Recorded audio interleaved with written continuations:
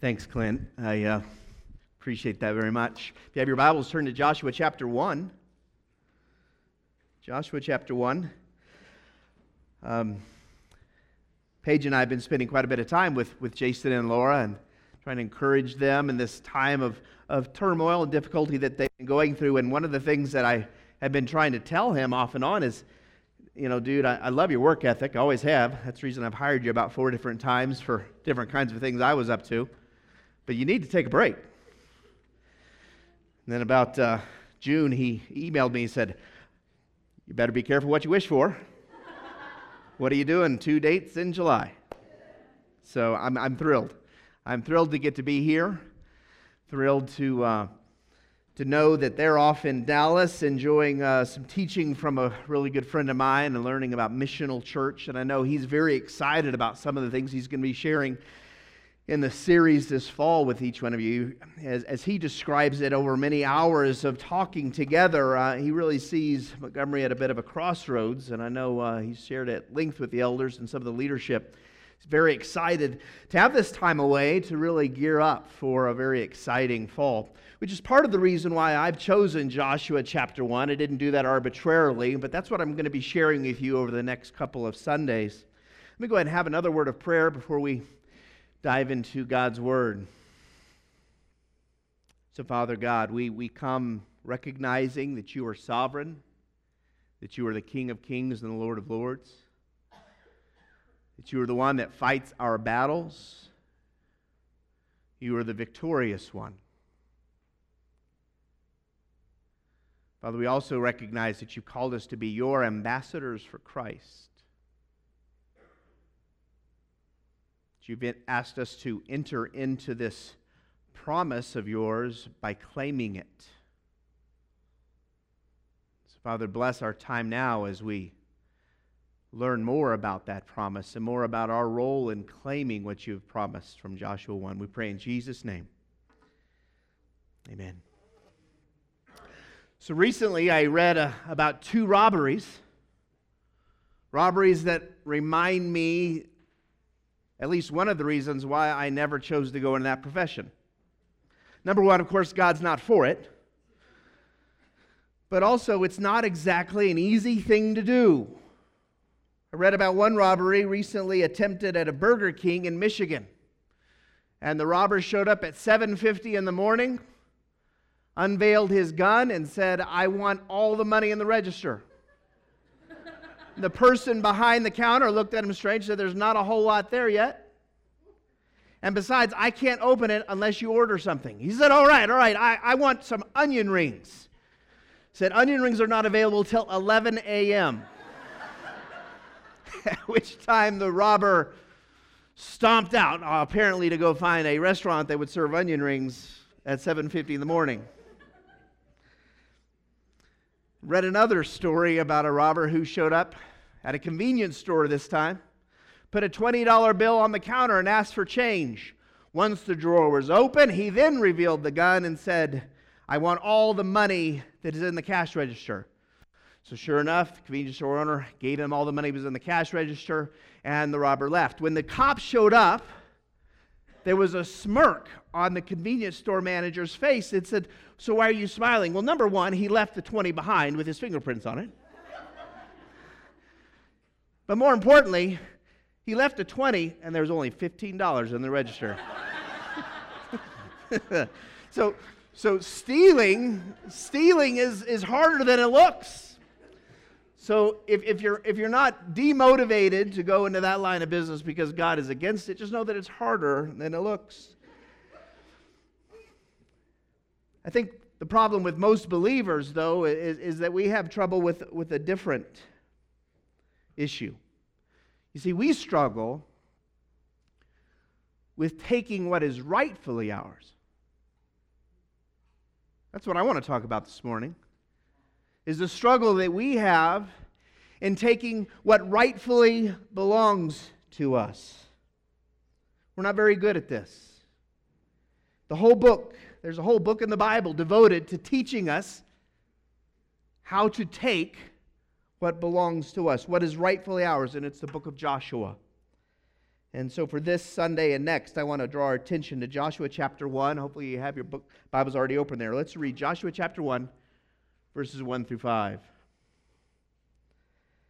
After the death of Moses, the servant of the Lord said to Joshua, son of Nun, Moses' aide, Moses, my servant, is dead.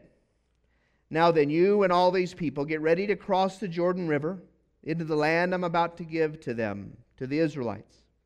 I will give you every place where you set your foot, as I promised Moses. Your territory will extend from beyond the desert to Lebanon, and from the great river, the Euphrates, all the Hittite country, to the Mediterranean Sea in the west. And no one will be able to stand against you all the days of your life. As I was with Moses, so I will be with you. I will never leave you nor forsake you.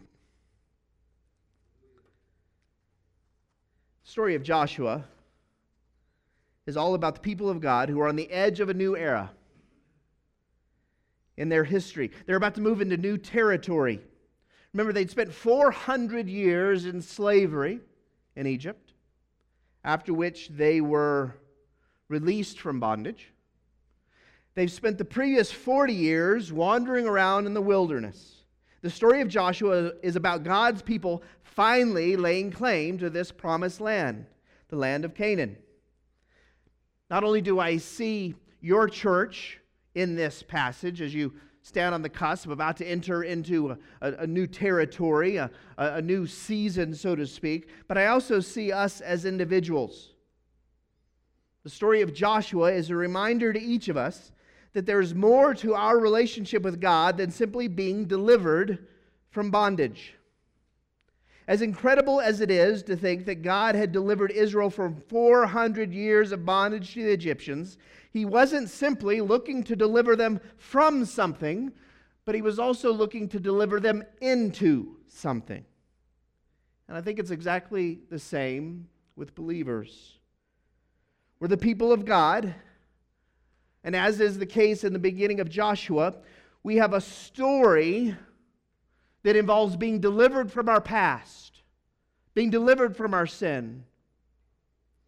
But understand that Jesus didn't just come to deliver us from something. He came to deliver us into something. Jesus did not simply die on the cross to save you from your sins. He didn't simply die to save us. He died to change us, to transform us, to make us more into His image. Unfortunately, many believers have been so focused on what Jesus did to save them from their past that they forget about their future. They're wandering around in the wilderness year after year. I've been a Christian about 40 years. And I wonder now sometimes, as I studied for this week's message, how much of my life is characterized by wandering in the wilderness. Yes, being saved from the bondage of Egypt and sin, but not yet fully embracing all that God would have me embrace in my future. So remember the story of Joshua. Remember what happened in the previous 40 years leading up to this story that we're going to be studying today. God had brought His people right up to the very borders of Canaan and the Jordan River before, haven't they? And then what happened? There were some rumors in the land, right? They sent a few spies in the land, and some of them came back and said, no, these people are huge. These are giants. This is going to be tough sledding. I'm not sure that we have the manpower. I'm not sure that we're capable of the warfare required to take this place. And so as a result, they stayed stuck in the wilderness. Their faith gave way to fear. And so they were stuck in between their past in Egypt and their future in Canaan. They're just wandering around in the wilderness. And again, as I look at myself, I wonder, how much of that describes me? How much of that describes you? How much of our time do we spend, yes, saved from sin, free, no longer in bondage, yet not yet fully entering into the promised land. And when I say promised land, no, I'm not talking about heaven. I know a lot of us sing songs that have to do with the promised land, and I sang many of those songs sitting right in this auditorium when I was about that age at TCC. I remember those songs. I remember those songs that talked about crossing over the River Jordan. And I remember those songs that talked about the promised land. But 99 out of 100 times, if I remember back to those songs, when they talked about the promised land, we were talking about what? Heaven. Moving on from this place. I don't think that's what Scripture is limited to. I think there's a way to understand the promised land as a metaphor, not just for the hereafter, but for the here and now. John in particular, the Gospel of John is consumed with this idea of aionios, is the Greek word for it. It's translated eternal life in our Scripture. But every time that John talks about eternal life, he's talking about eternal life not starting at the grave. He talks about eternal life, aionios, is something that starts right now. That the kingdom is present. That the kingdom is breaking out in each one of us. That there is a promised land experience for those who believe and those who follow this side of the grave. And that's what I want us to talk about today.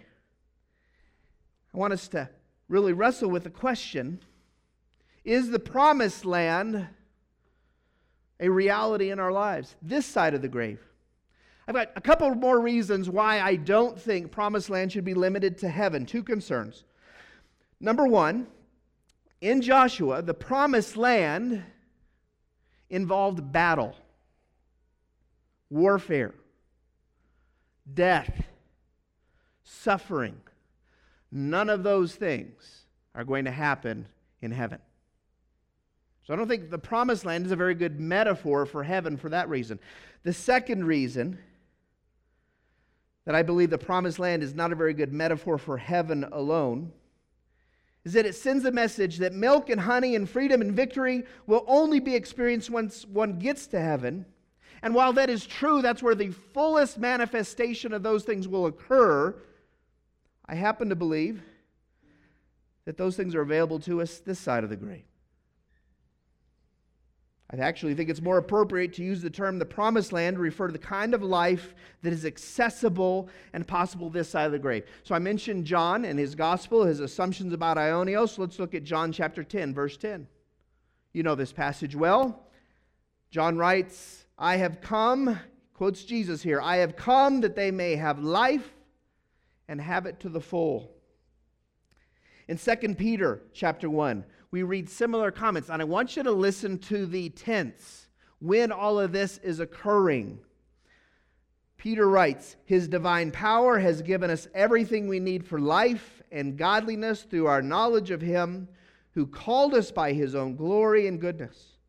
Through these He has given us His very great and precious promises, so that through them you may participate in the divine nature and escape the corruption in the world caused by evil desires.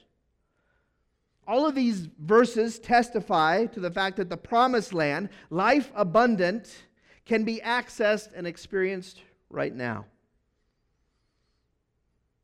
Now, I'm not suggesting that there are not battles to be fought, suffering, illness, death, even in our version of the promised land this side of the grave. But that's why I think the promised land that we read about in Joshua is actually better understood in the context of suffering and difficulty and warfare. More on that toward the end of the sermon today. Here's the bottom line. Many believers, I think, live their lives having had a salvation experience in the past, yet making their home in the wilderness year after year, not tasting much of righteousness and peace and joy and life abundant. So why is that true? Why do so many of us wallow in the wilderness? Well, perhaps this is one reason why. The first point from Joshua this morning. Any territory that God desires to give us must be taken by us. Look again at Joshua verses 2 and 3, which we just read. Now then, you and all these people, get ready to cross the Jordan River into the land I'm about to give them to the Israelites. I will give you every place, what?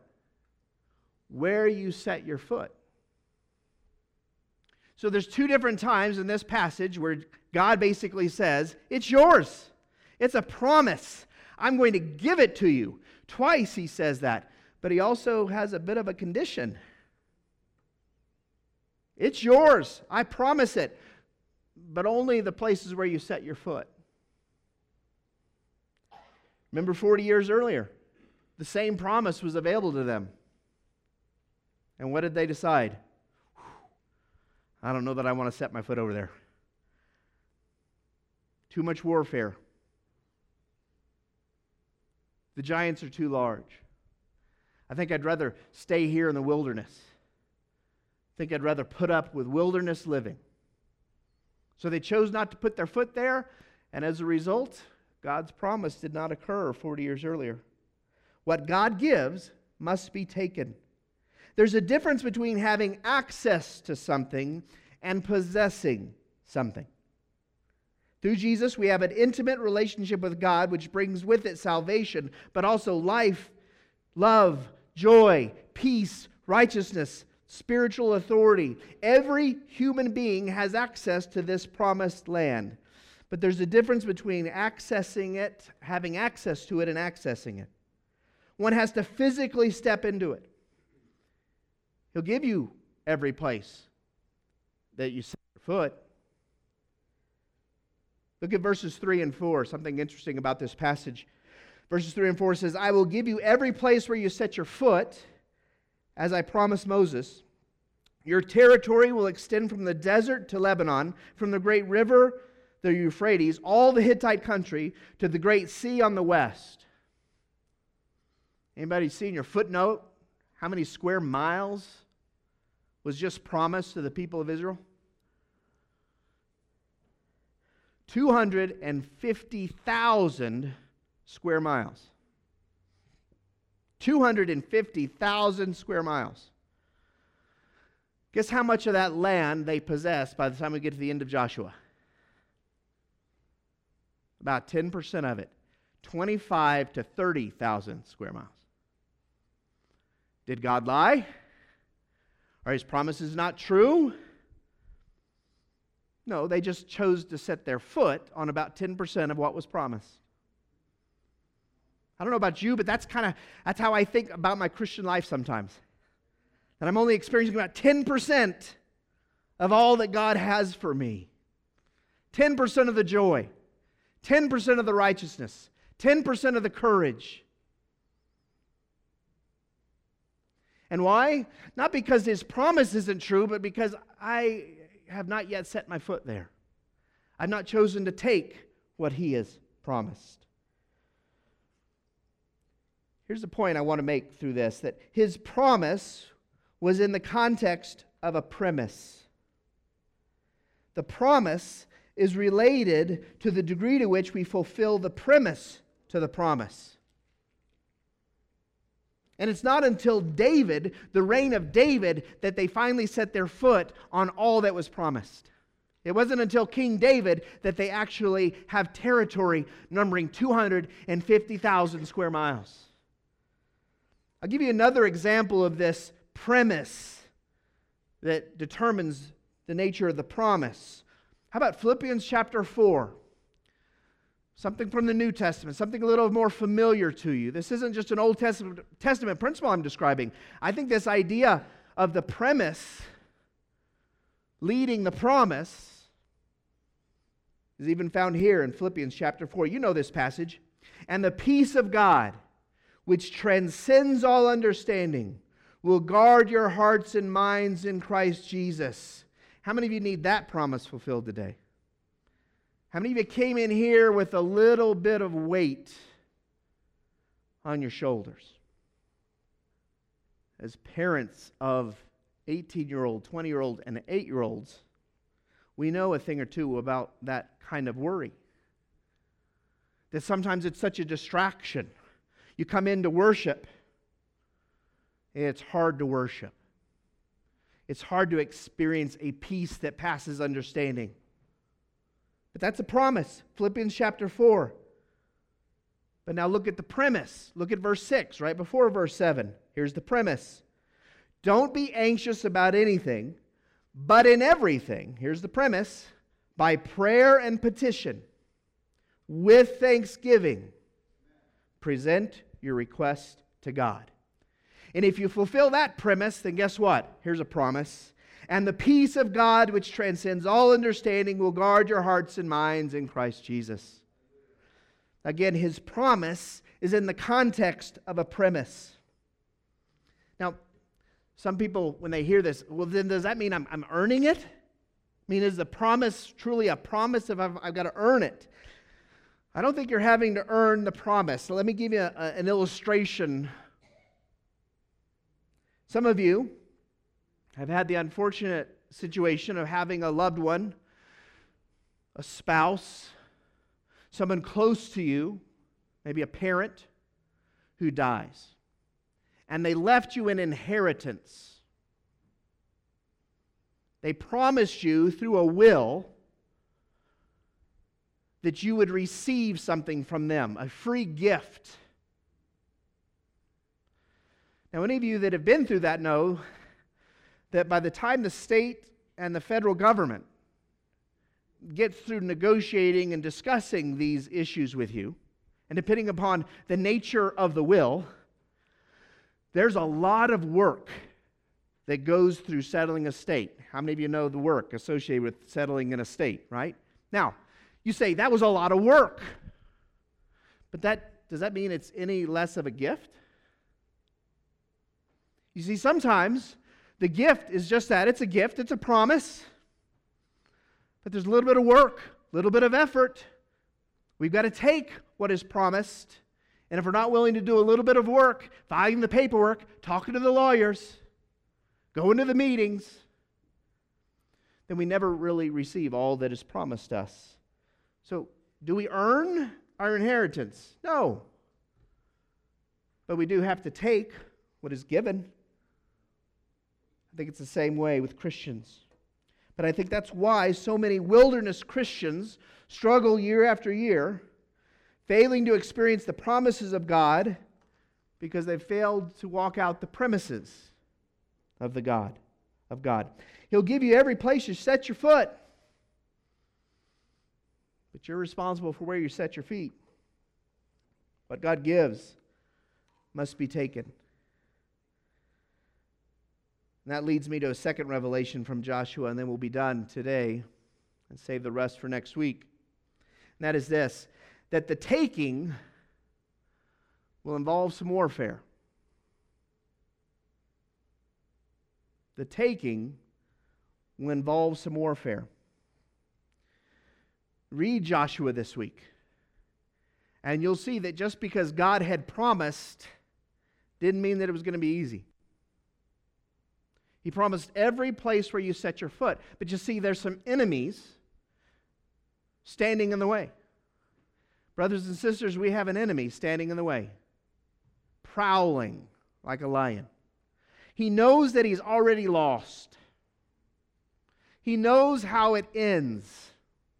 Calvary, which we're about to celebrate, is the real deal, folks.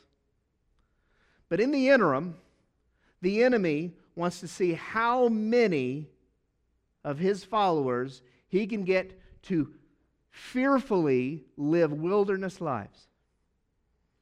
So he puffs himself up. He turns into a big giant. I don't know what the giants are in your life. I don't know whether it's health related, whether it's family relationships. Maybe it's a marriage that is in disrepair. But some of you know what I'm talking about. You know that the enemy uses people and circumstances to try to get you to fearfully stay in the wilderness. In order to set our feet everywhere where God has promised, we've got to be willing to endure some warfare, as is the case in the book of Joshua. Sometimes the resistance comes from forces outside of us. And sometimes it's forces that come from inside of us. What Paul described as the flesh. The things I want to do, I don't do. The things I want to stop doing, those things I keep doing, Romans 7. This is a spiritual battle. Taking will involve some warfare. And please understand, it doesn't change your covenant relationship. I'm not telling you that you need to be willing to battle and to go to war with the enemy in order to keep your identity in Christ. There was nothing that the Israelites were doing, even in the 40 years wandering the wilderness, that changed one bit about their identity. Amen? That was a covenant relationship. So there's no amount of effort and striving and taking and stepping that is going to functionally change your relationship with Jesus. Amen. You and I are saved by grace through faith and not by works that we should boast. But what I'm talking about, though, is whether we step into all that God has offered us as His followers. That's going to involve some warfare. I heard a sermon recently that reminded us that this is not a battle of flesh and blood from Ephesians 6, right? This is a spiritual battle against the powers and against the rulers. And where there is a spiritual battle, we need to use spiritual weapons. So that's how we're going to finish today. One of the most important spiritual weapons we have available to us is prayer. So we're going to spend a few minutes in prayer before the praise team continues to lead us during the prayer time. And I want you to be ready to prayerfully confess, acknowledge. That's all it means to confess. Confess simply means to acknowledge that what God says is true. So in this extended time of quiet, first of all, I want you to just confess with the Lord that you believe that this is true. That you've not only been saved from something, but you've been saved to something. And if it fits, confess and acknowledge that you've yet to receive all that He has promised. And maybe only 10% of what He is offering you has actually been taken by you. The cool thing about confession is that actually turns prayer loose. Remember James 5? If we confess, we will be heard. The Lord wants a people to confess that what He is saying is true. And in that context, our prayers will be heard at an even greater level. I don't understand that. That'll take a whole other sermon or maybe 2 or 3 to totally unpack that. But there's something, according to James 5, about confession that turns the power of prayer loose. So in this time of quiet, it's a time of confession. Just private reflection and confession, just between you and the Lord. And also a time of prayer. And maybe one of the things you're confessing is that you're not experiencing the promised land this side of the grave. You are operating in wilderness. And one of the ways that you know you're operating in wilderness is because you came in here worried about something. And even though there is a promise that the peace of God, which transcends understanding, will guard your hearts and minds in Jesus Christ, you didn't come in here walking in that truth. In which case, in this time of prayer, what are we going to do? We're going to live out the premise. And you remember the premise? What's the premise to that promise? Don't worry about anything but what? Pray about everything. With prayer and petition. This is your time to say, Lord, I need you to solve this. Oh, but not just pray and prayer and petition, but also with what? with thanksgiving. You know what? You and I have got a lot to be thankful for. About the time that I get so wrapped up and so worried about something my 18-year-old is doing, I got to remember, you know what? I got a lot to be thankful for. Maybe you come in here worried about your marriage. Spend some time in the next few minutes thanking God for your spouse. You say, oh, you don't know my spouse. You know what? I am convinced that there is some redeeming quality about every person if you and I choose to step into it. Allow the Holy Spirit to change your mindset. So time of prayer, time of confession, time of thanksgiving, time of petition. I want us to use this time to do some spiritual warfare so that you and I can experience all the promised land, this side of the grave that the Lord has promised. So Father God, as we begin this time of silence and reflection, we invite you into this place. We invite, Holy Spirit, you to come and to give us utterance. You tell us in your word, you promise us in your word that there are times where we don't even know the words to speak, but deep calls to deep. So, Father, use these next few minutes. Hear our confession. Hear our petition.